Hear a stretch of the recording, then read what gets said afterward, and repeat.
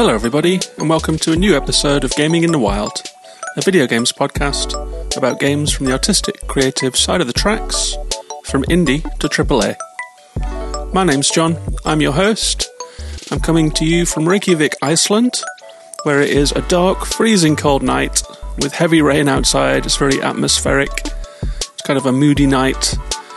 It's a bit of a tough time of the year to live out here in Iceland with the daylight, short days, not much light, long nights. Leads to a bit of sleep deprivation, a bit of a seasonal affective disorder for many people that live here. And I've got a game to talk about today that actually touches on some of those themes in a way that I really enjoyed over the last week or two. It's a game that slipped out in December. A rhythm game on Switch with beautiful pastel graphics and really nice music that we're listening to right now called Melatonin. I've been looking forward to talking about this one, and that's going to be the featured game of the episode today. But before we get to that, there was a lot of stuff went down this week in video games. There's a lot of news out there, and I don't normally cover an awful lot of news on the show, but there was so much exciting stuff that came out this week that it seems like a good episode to recap some of the news. The big thing that happened was there was an hour-long Nintendo Direct, and all eyes were on that, waiting for loads of different Nintendo games that we all want to see and have been craving, and we actually got a few of them. So I'm going to talk through a little bit of that news as well. There is also the Steam Next Fest currently, with loads of cool games that are now available as demos just for the weekend.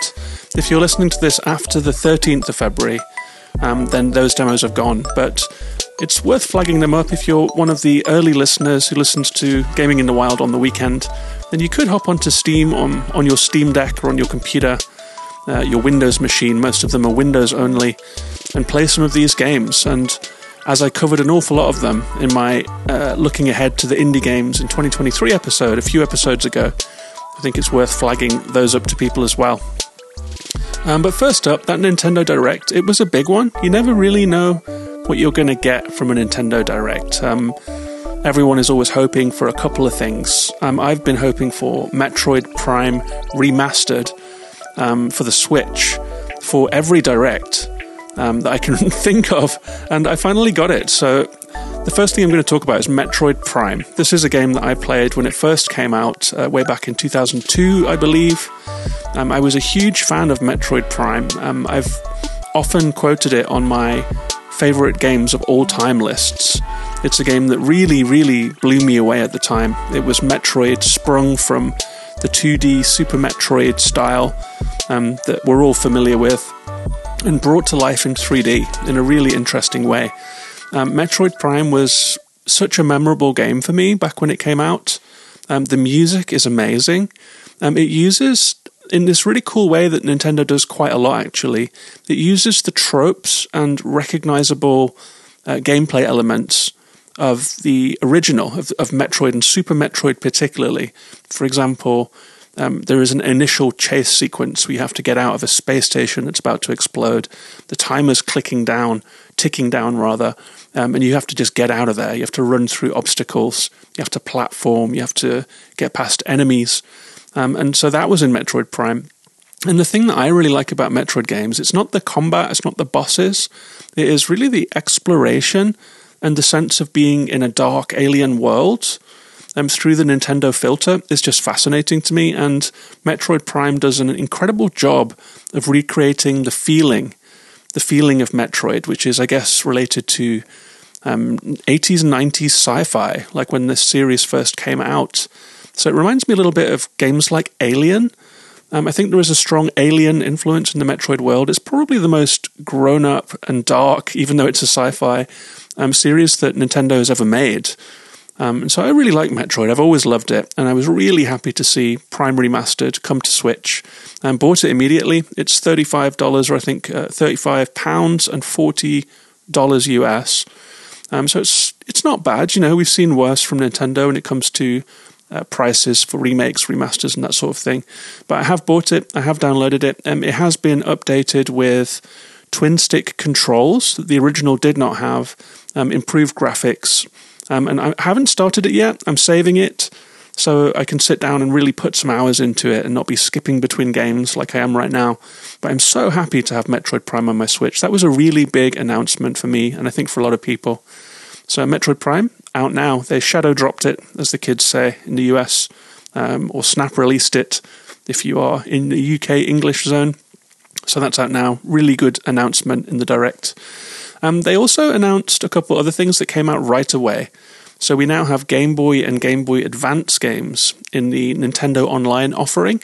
I think I'm in the Plus one, so I got these and downloaded them right away, jumped into a whole bunch of games and just had, little half-hour sessions or less, even 10-minute sessions on some of these games. Original Game Boy Tetris is there. It's lovely to see that colour scheme and hear that music. The various Mario and Wario and Mario Kart games. Metroid 2 is there, which I've never played before, so I'll be looking forward to trying that one out. There was a Fire Emblem game. Zelda the Minish Cap, a game that I've played on, I think, Game Boy Advance. Absolutely love that one. I've been playing it on the original handheld console, so it's lovely to see it on Switch with the graphics blown up for that screen, looking all crisp and colourful. Mario and Luigi is in there. We got a little tease as well of some things that are coming. I think a couple of these slipped by people, but it was quite exciting. So they're bringing the Oracle of Ages and the Oracle of Seasons, which are kind of the lost 2D Zelda games, I think. They've only been available on cartridge, and if you had a Wii U, then you could get them on the little handheld thingy. They were available in the digital store for 3DS, which I think is closed now. So you really had to want to play them and go and seek them out. But those two games are forthcoming, so they're coming to the Nintendo Online offering as well, which is great news.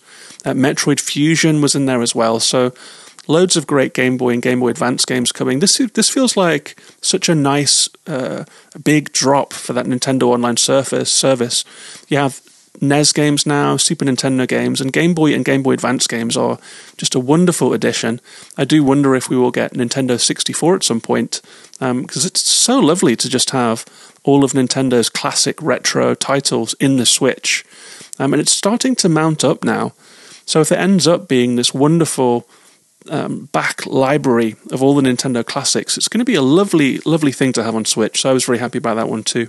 We also got a couple of updates. Advance Wars 1 and 2 Reboot Camp, which was paused because of the Russia-Ukraine war, seeing as it uses literally red and blue troops, seems to be set in that part of the world. Nintendo put a pin in it for a while.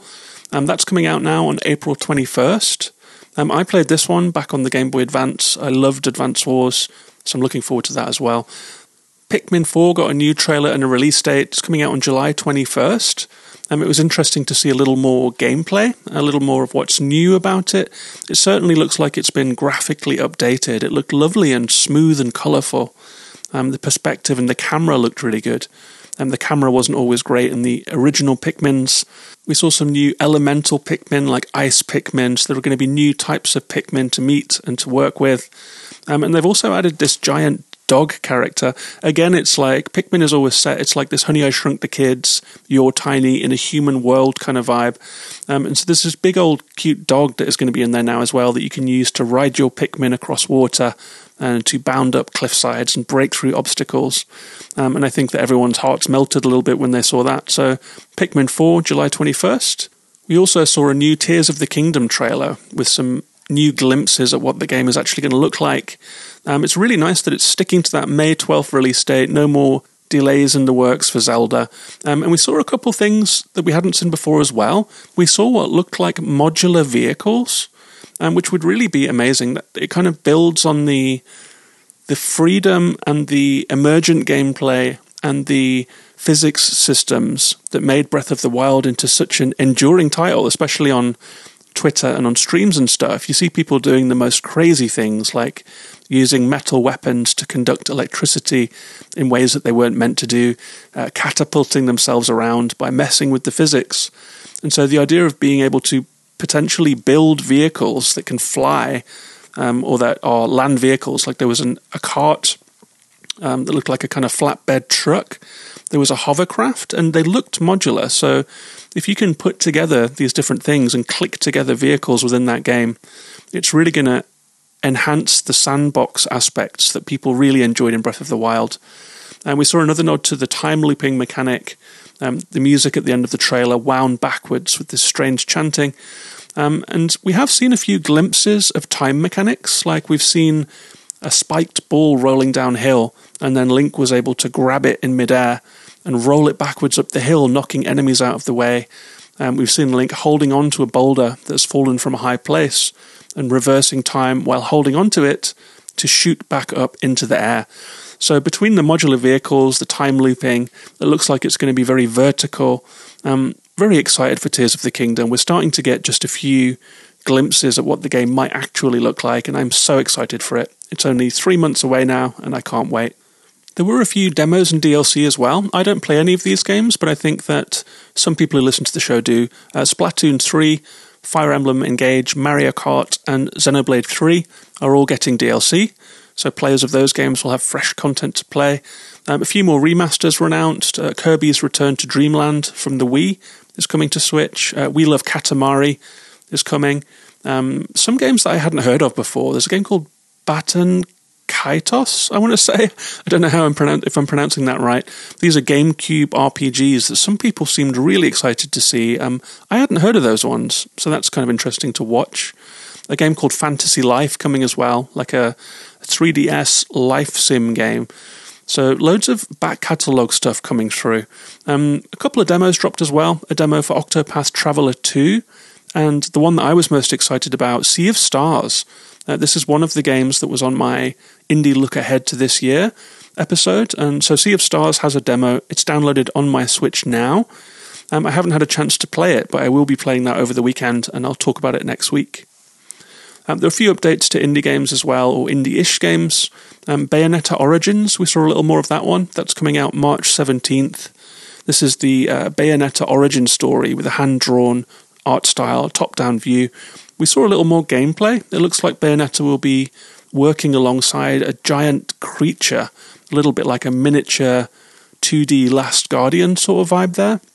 I think the jury is out on this with most people. We're not quite sure what to expect from Bayonetta Origins. I feel like it could land anywhere from 60 to 90 on Metacritic, this one. I've really got no idea. A couple ones that I hadn't seen before as well. We got an announcement on Tron Legacy by Bithell Games, who made Thomas Was Alone and the Subsurface Circular and Quarantine Circular games. And this Tron game looks a little bit like those Subsurface games. It looks like a choice-based text adventure, but with beautiful on-screen graphics that just bring the whole thing to life. So I'm very curious to see what Bithell will do with the Tron universe. I have not played John Wick Hex, the last licensed game that they released, but it's very interesting that Bithell Games is looking into this licensed world. It must be very pricey to get your hands on these licenses, but I'm curious to see what they do with Tron. And the final one I've got from the Direct that stuck with me was a game called Harmony, The Fall of Reverie by Don't Nod, who made the original Life is Strange. And this looks like a super stylish visual novel with you travelling between different worlds, talking to different people. It had a very, very striking visual style. So Harmony, Fall of the Reverie came firmly onto my radar after that as well. It was really quite a packed Direct. There was lots of excitement in the Discord about it and on Twitter about it. Nintendo really delivered with this one. I think this was one of the most packed Directs I've ever seen. We also had Steam Next Fest coming online. So this was a whole bunch of games. Some of them I'd heard of before and have had my eye on. And they got demos. There's so many demos on Steam right now. Some of them were new games to me, although it seems some folks have been following these ones for a while. I'll start with the new ones. There is a game called Shadows of Doubt, which has a really beautiful visual style. It's like a dark noir detective game with a cyberpunky kind of feel I was picking up, maybe. It looks like a 3D exploration game where you're investigating cases.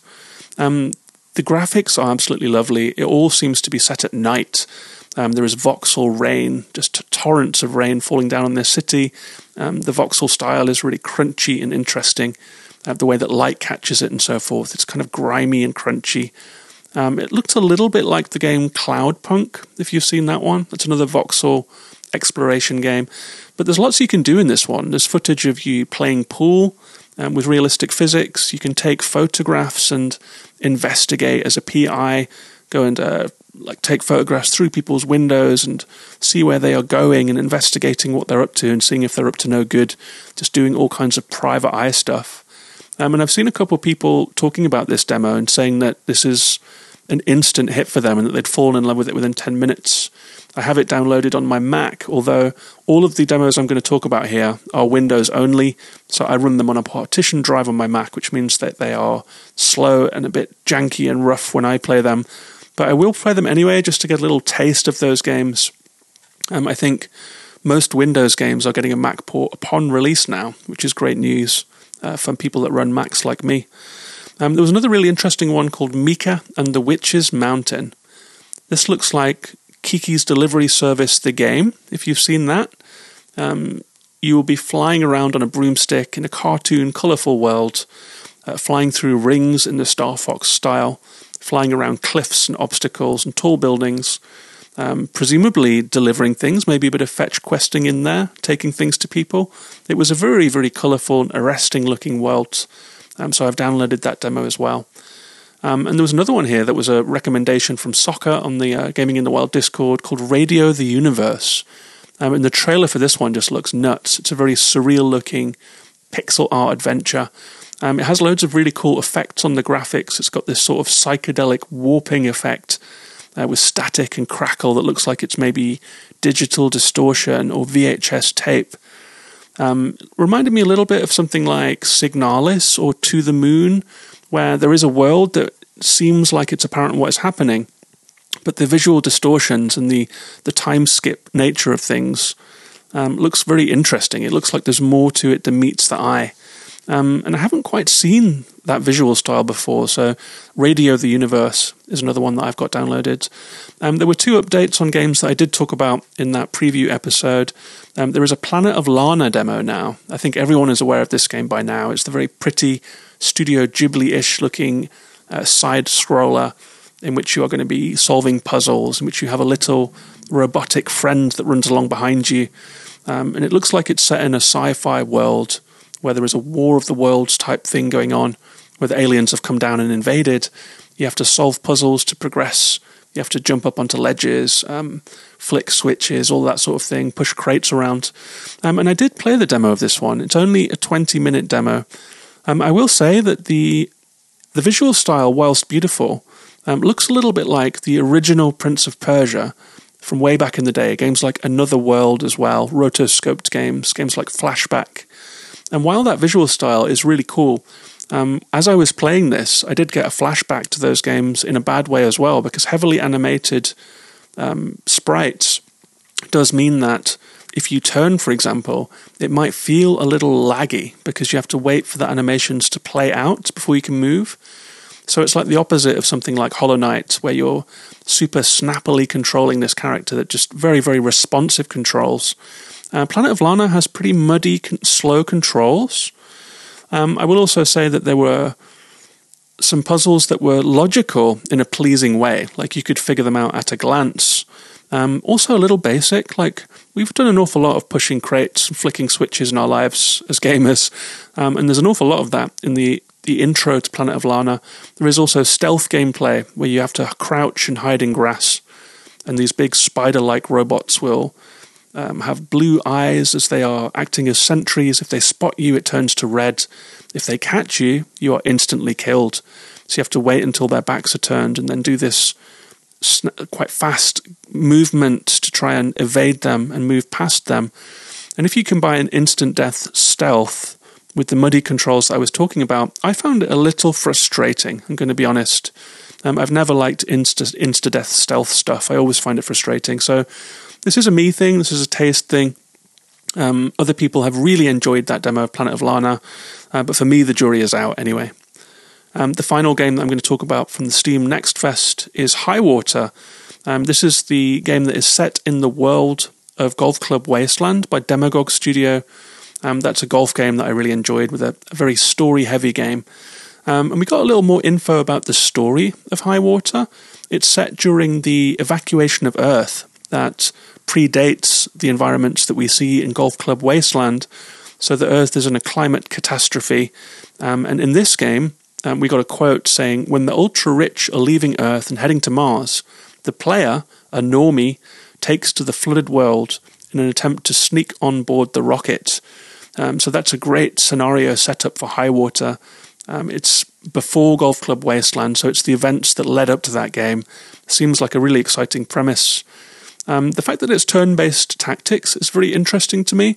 I have not yet dipped into the gameplay, but I do have it downloaded, so I'm looking forward to trying out High Water. I think the Steam Next Festa runs out on the 13th of February, which is Monday. So if you're listening to this before then, you can hop onto your computer or your Steam Deck, if the games are compatible, and check out all of these demos yourself. So there we go. That was a non-characteristic news block for the podcast. Hope that was useful to some of you. Before we get onto that Melatonin review, let me just mention that this is a patron-supported show. A whole bunch of people support the show over on Patreon at patreon.com/gaminginthewild. Those people get access to the show's Discord, which is just a really, really lovely community. It's been very, very active lately. We're playing Fantasy Critic, we're playing Wordle, talking about all different kinds of games. Loads of people are playing Pentiment, loads of people are playing Hi-Fi Rush. The conversation is just popping off over there lately. You're welcome to come and join us. If you'd like to support the show, get the extra episodes, join the Discord. It's patreon.com/gaminginthewilds. As always, a big thank you to all my existing patrons, and a big thank you to you, if that's something you consider. And with that said, let's move on and talk about the featured game of this episode, Melatonin.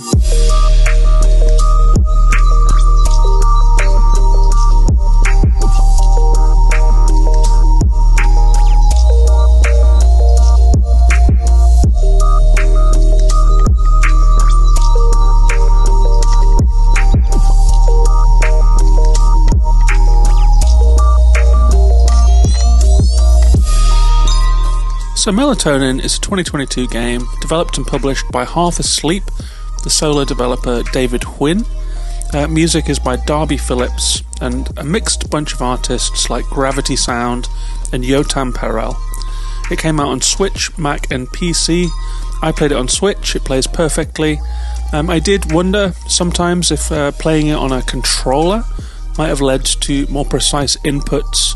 Something about having your hands on either side of the screen felt a little less coordinated to me. Maybe that was just me though. This game was revealed on an Indie World Direct in May of 2022. I've had my eye on it since then. It's a really, really compelling looking game. I think it captured a lot of people's imaginations. Came out on December 15th, which means that it was in the December release window when lots of people were winding down for Christmas. Lots of critics had clocked out for Games of the Year, and it might not have gotten the love that it deserves for that reason. And we see that on Metacritic. It has 77 on PC from only 11 reviews. It has 87 on Switch from only 5 reviews, and there aren't enough ratings for a user score, which seems unusual for a game of this stature. I can only guess that the December release window kind of blunted the hype after the Indie World showing that it had. How Long to Beat has this at 2 hours for the story, 3.5 for extras, and 7 hours for completionists. I played it at about 4 hours, but I'm still going. There are some courses that I want to get the 3-star ratings on. I think it's a little bit replayable, this one, until you've maxed out all of your ratings. And the developers describe it like this. They say, Melatonin is a rhythm game about dreams and reality merging together, harmonized through a variety of dreamy levels containing surprising challenges, hand-drawn art, and vibrant music without any intimidating overlays or interfaces. And I'm not a big rhythm game player, but it is true that this one doesn't have any of that kind of 4 tracks all streaming towards you with different buttons to hit on the beat. It's all conveyed through animation in this game, so it is perhaps a simplified rhythm game in some ways. And my take on this one is, Melatonin is a short and sweet rhythm game that combines pastel colours, soft line art, and lo-fi beats. You tap and combo your way through the mundane dreams of a sleep-deprived protagonist, and you're left feeling relaxed, focused and optimistic. And there is a lot to like about this one. The art and the music in Melatonin is wonderful. It has a wonderful washed out sort of pink, chalky, blue palette to it. All of the line-drawn animation is just wonderful to look at. The music has a really nice sound to the whole thing. This is a really aesthetically strong game. and it really sells the gameplay through how good it looks and how good it feels. But this game begins when you play as a protagonist who is a heavy-lidded, hoodie-wearing, sleepless guy who is curled up in their couch, struggling to sleep, and we see them looking at the TV. We're looking at them across the television, and they are nodding off, they are heavy-eyed, they are clearly in need of some melatonin, or at least some kind of sleep therapy. And at this time of the year in Iceland, I very much relate to this protagonist. But they sit looking at the TV, and eventually they nod off. There is a wash comes over the screen, and we are taken to the overworld. It's a really small little overworld, and the game is divided into 4 different nights in which your protagonist is trying to sleep. And in each night, there are 4 levels. You pop out into that little overworld. Each level is a little circle on the floor. You pick the first one, and then you go into the rhythm game. Each of those 4 in each night is a different dream, a different rhythm challenge based on whatever you're dreaming about.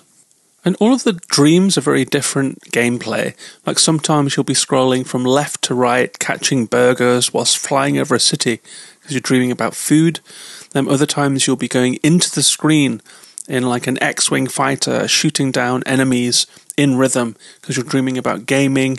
There are other ones where you're running a cash register and endless valuable objects keep coming down the conveyor belt and you have to beep them in rhythm. There is a weightlifting game. You're dreaming about exercising, presumably to try and tire yourself out for sleep. So it's all of the kind of concerns of modern life, basically, that you're dreaming about here. And they're all represented in different side-scrolling, vertically scrolling, or, different presented levels, each with their own custom animation. They all look and feel really, really fun, and they all use different rhythms. But what you're actually doing is that in each of these levels, there will be a track playing. They will all have different rhythms, different tempos, different melodies, and you have to hit on the rhythm.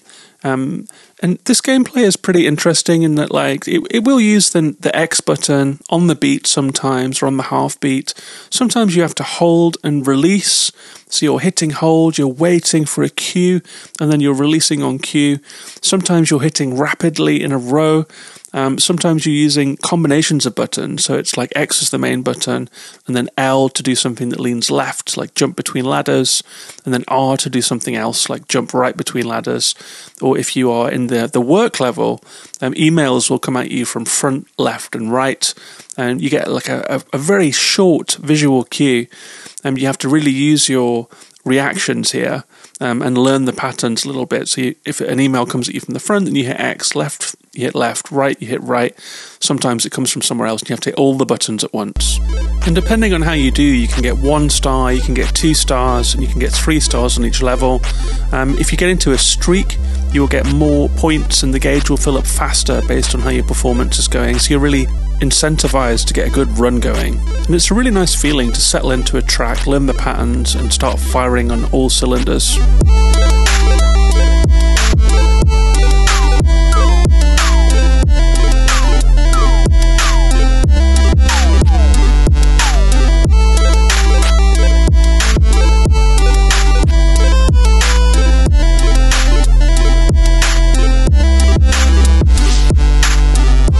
Something that seemed really well planned to me and something that I really appreciated was that when you first are confronted with a new level, you are forced to play through a practice session.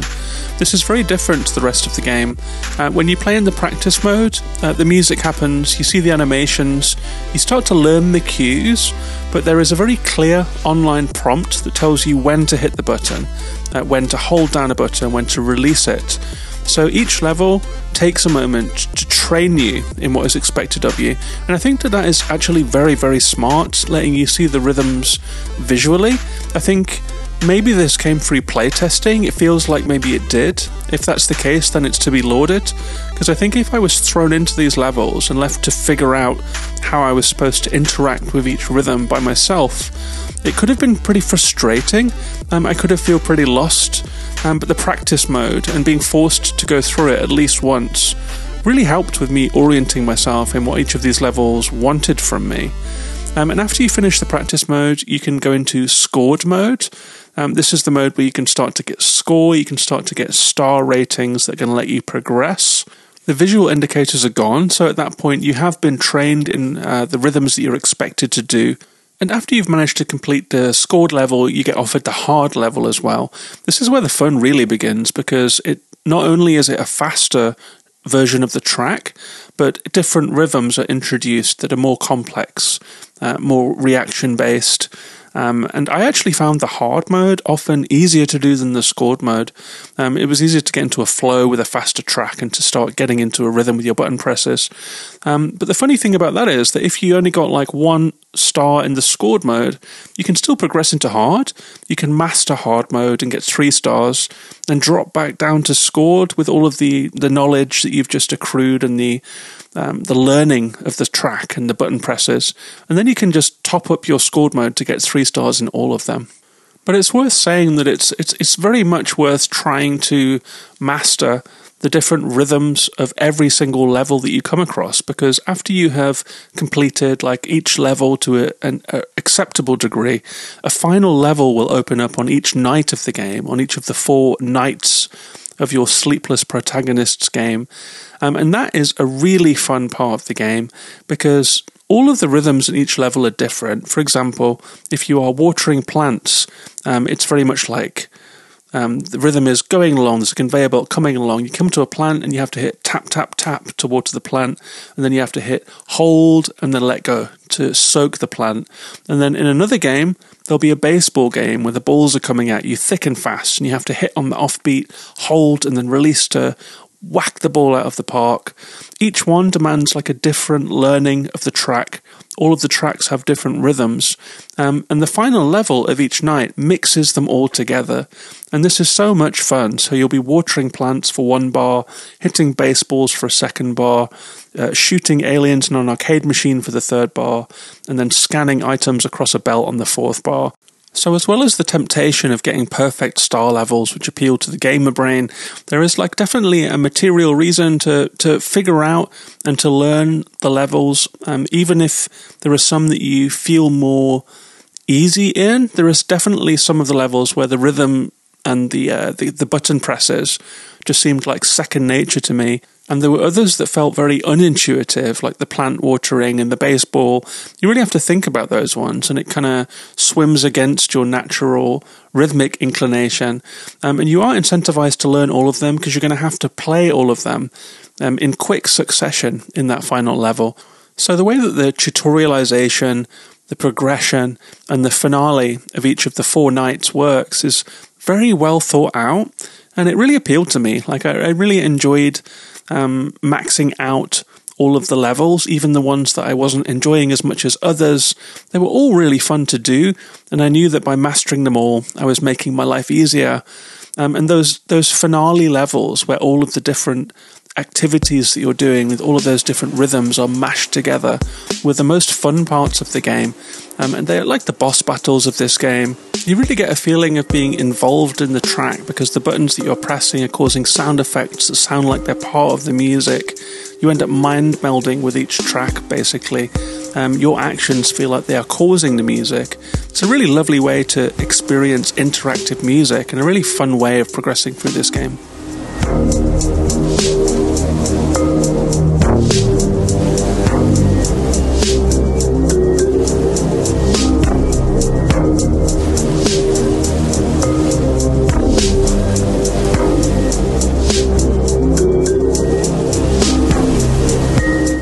And I really enjoyed about this one too is that the activities that you do, they are like dreams that you might have, but there is a certain resignation to them. Like it's very much like shopping is the dream, and you are swiping like you have to work the desk and you're panicking about work. And then in sports, you are holding the bat back and whacking balls out of the park. And if you miss them, then it's like a late bat or a miss. And then there is working out, where your character is sweating away, pumping iron in the gym with their personal trainer or whatever. There is a dating one where you're swiping left, swiping right, swiping left, swiping right, different rhythms. Sometimes the screen goes invisible, so you don't know where you're swiping. And there is like a general feeling of recognition of some kind of modern life that we are in. where you can't sleep at night, where there is computer culture, where you spend a lot of time looking at screens and you have lots of worries about money, about work. And so between the lines of this very light-seeming game, there is actually some recognition of the reality of life in the era that we're in that I found kind of comforting. And I think it added a lot to what this game is and how it feels to play it.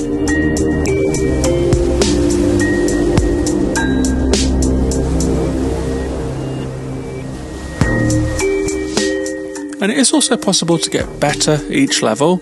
If you hit early, then you will get an early indicator on the screen. Things will flash orange. If you get it correct, then a blue flash will flash up on the screen. You get perfect. You can also get a late, which is red. And lots of things that you see in the screen are trying to communicate to you exactly how you are doing, if you are hitting the beat or not. You'll get a flash of colour that will appear in various parts of the screen based on whatever animation you are in. You will see if it is blue. You will know that you're doing well. You will notice if it is an orange one and you were too early. And at the end of every level, you'll get like a rating. You'll see how many early hits you had, how many perfects you had, how many lates you had, and how many misses you had. And based on that is how you get your stars. You'll get 1 star, 2 stars, or the elusive 3 stars that let you know that you were almost perfect in the level. So it feels very possible to improve. And I found that very addictive. I found myself playing levels again in quick succession until I had maxed out that 3, just trying to learn it. Even if the animations were occasionally not entirely clear, and I felt like my eye wasn't entirely reading the screen in time. Even if you can't quite read the animations enough to do it intuitively and instinctively, you can just learn the level. So that's a separate way of getting through it. So brute forcing it, I guess, but still satisfying to do.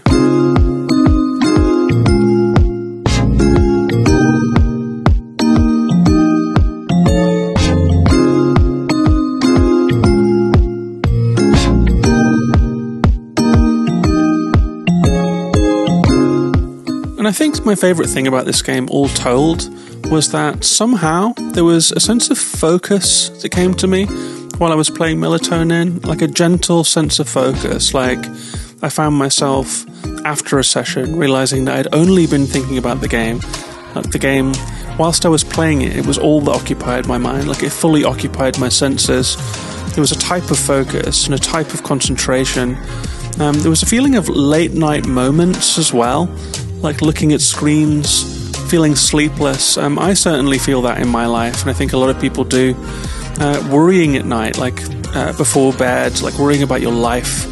The kind of things that we worry about in life, the kind of things that might haunt our minds, like money and work and love, dating, shopping and fitness and all of that kind of concerns of modern life in a certain way, are all very present in this game in a way that I feel spoke to me in some way. It's also quite a tender look at how it feels to be alive right now, to be fretting about things, to be blinded by white screens when we should really be sleeping. And between the soft colour palette, the lovely music, the repetitive getting into the zone flow state that you have to get into to really do well at this game, and eventually, hopefully, getting some sleep. The whole thing left me feeling relaxed somehow. It left me feeling kind of seen somehow. And I felt like there was something warm here. There's something more than you see on the surface here. Yes, it's a fun rhythm game, and yes, it's fun to just plow through those levels and hit the button on the beat. But there's a feeling that comes from this game that was really, really nice, actually. I have actually watched streams of this game because I wanted to see other people doing perfect runs because I couldn't quite get them. And at the end of finishing this game, like all of the streamers just seemed to lean back in their seat and just smile faintly and say, this game was good, man. And like, I think that's a combination of the look, the feel, the music, the subject matter, and the mode of concentration that it encourages all lean into something quite special. I think I came away from this game feeling quite warm and fuzzy, and I think other people did too. I think this is a real strong recommend from me, and it certainly would have snuck into my Games of the Year mentions, if not the top 10, had I played it back in December. Maybe that means I should allow it for next year. We'll see how I do with that, but a wonderful game. Definitely try it. That's Melatonin.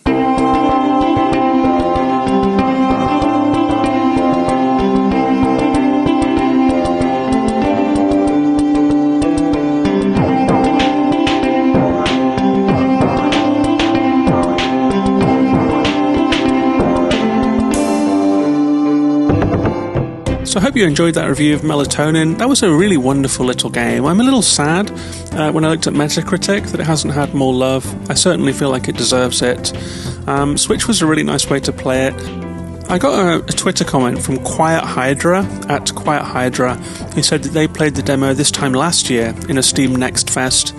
They wish that they had played it on Switch, because they think it would have been a good game to kick back with on the couch and play. And while I said earlier that I think this might be a nice one for the Pro Controller, or a mouse and keyboard if that's what you're accustomed to, I do have to say that the general mood of this game and the vibe of this game, the look and feel of this game, made it a perfect game to play on Switch handheld and wherever you are most comfortable, whether you're laying back in the couch or playing it in bed, ironically, when you should be going to sleep and not looking at screens. I do think Melatonin is a nice fit on the Switch. It's not expensive, I think it's £15, and I think it's well worth it for that price. It's a game that I will come back to, I think. But there are lots of other games I'll be wanting to get to first. The Steam Next Fest ends after the weekend. I will get this podcast out tonight on Friday the 10th, just so people can hear it earlier and maybe play some of these games that are available right now. I'm going to try out Shadows of Doubt. I'm going to try out Mika and the Witch's Mountain.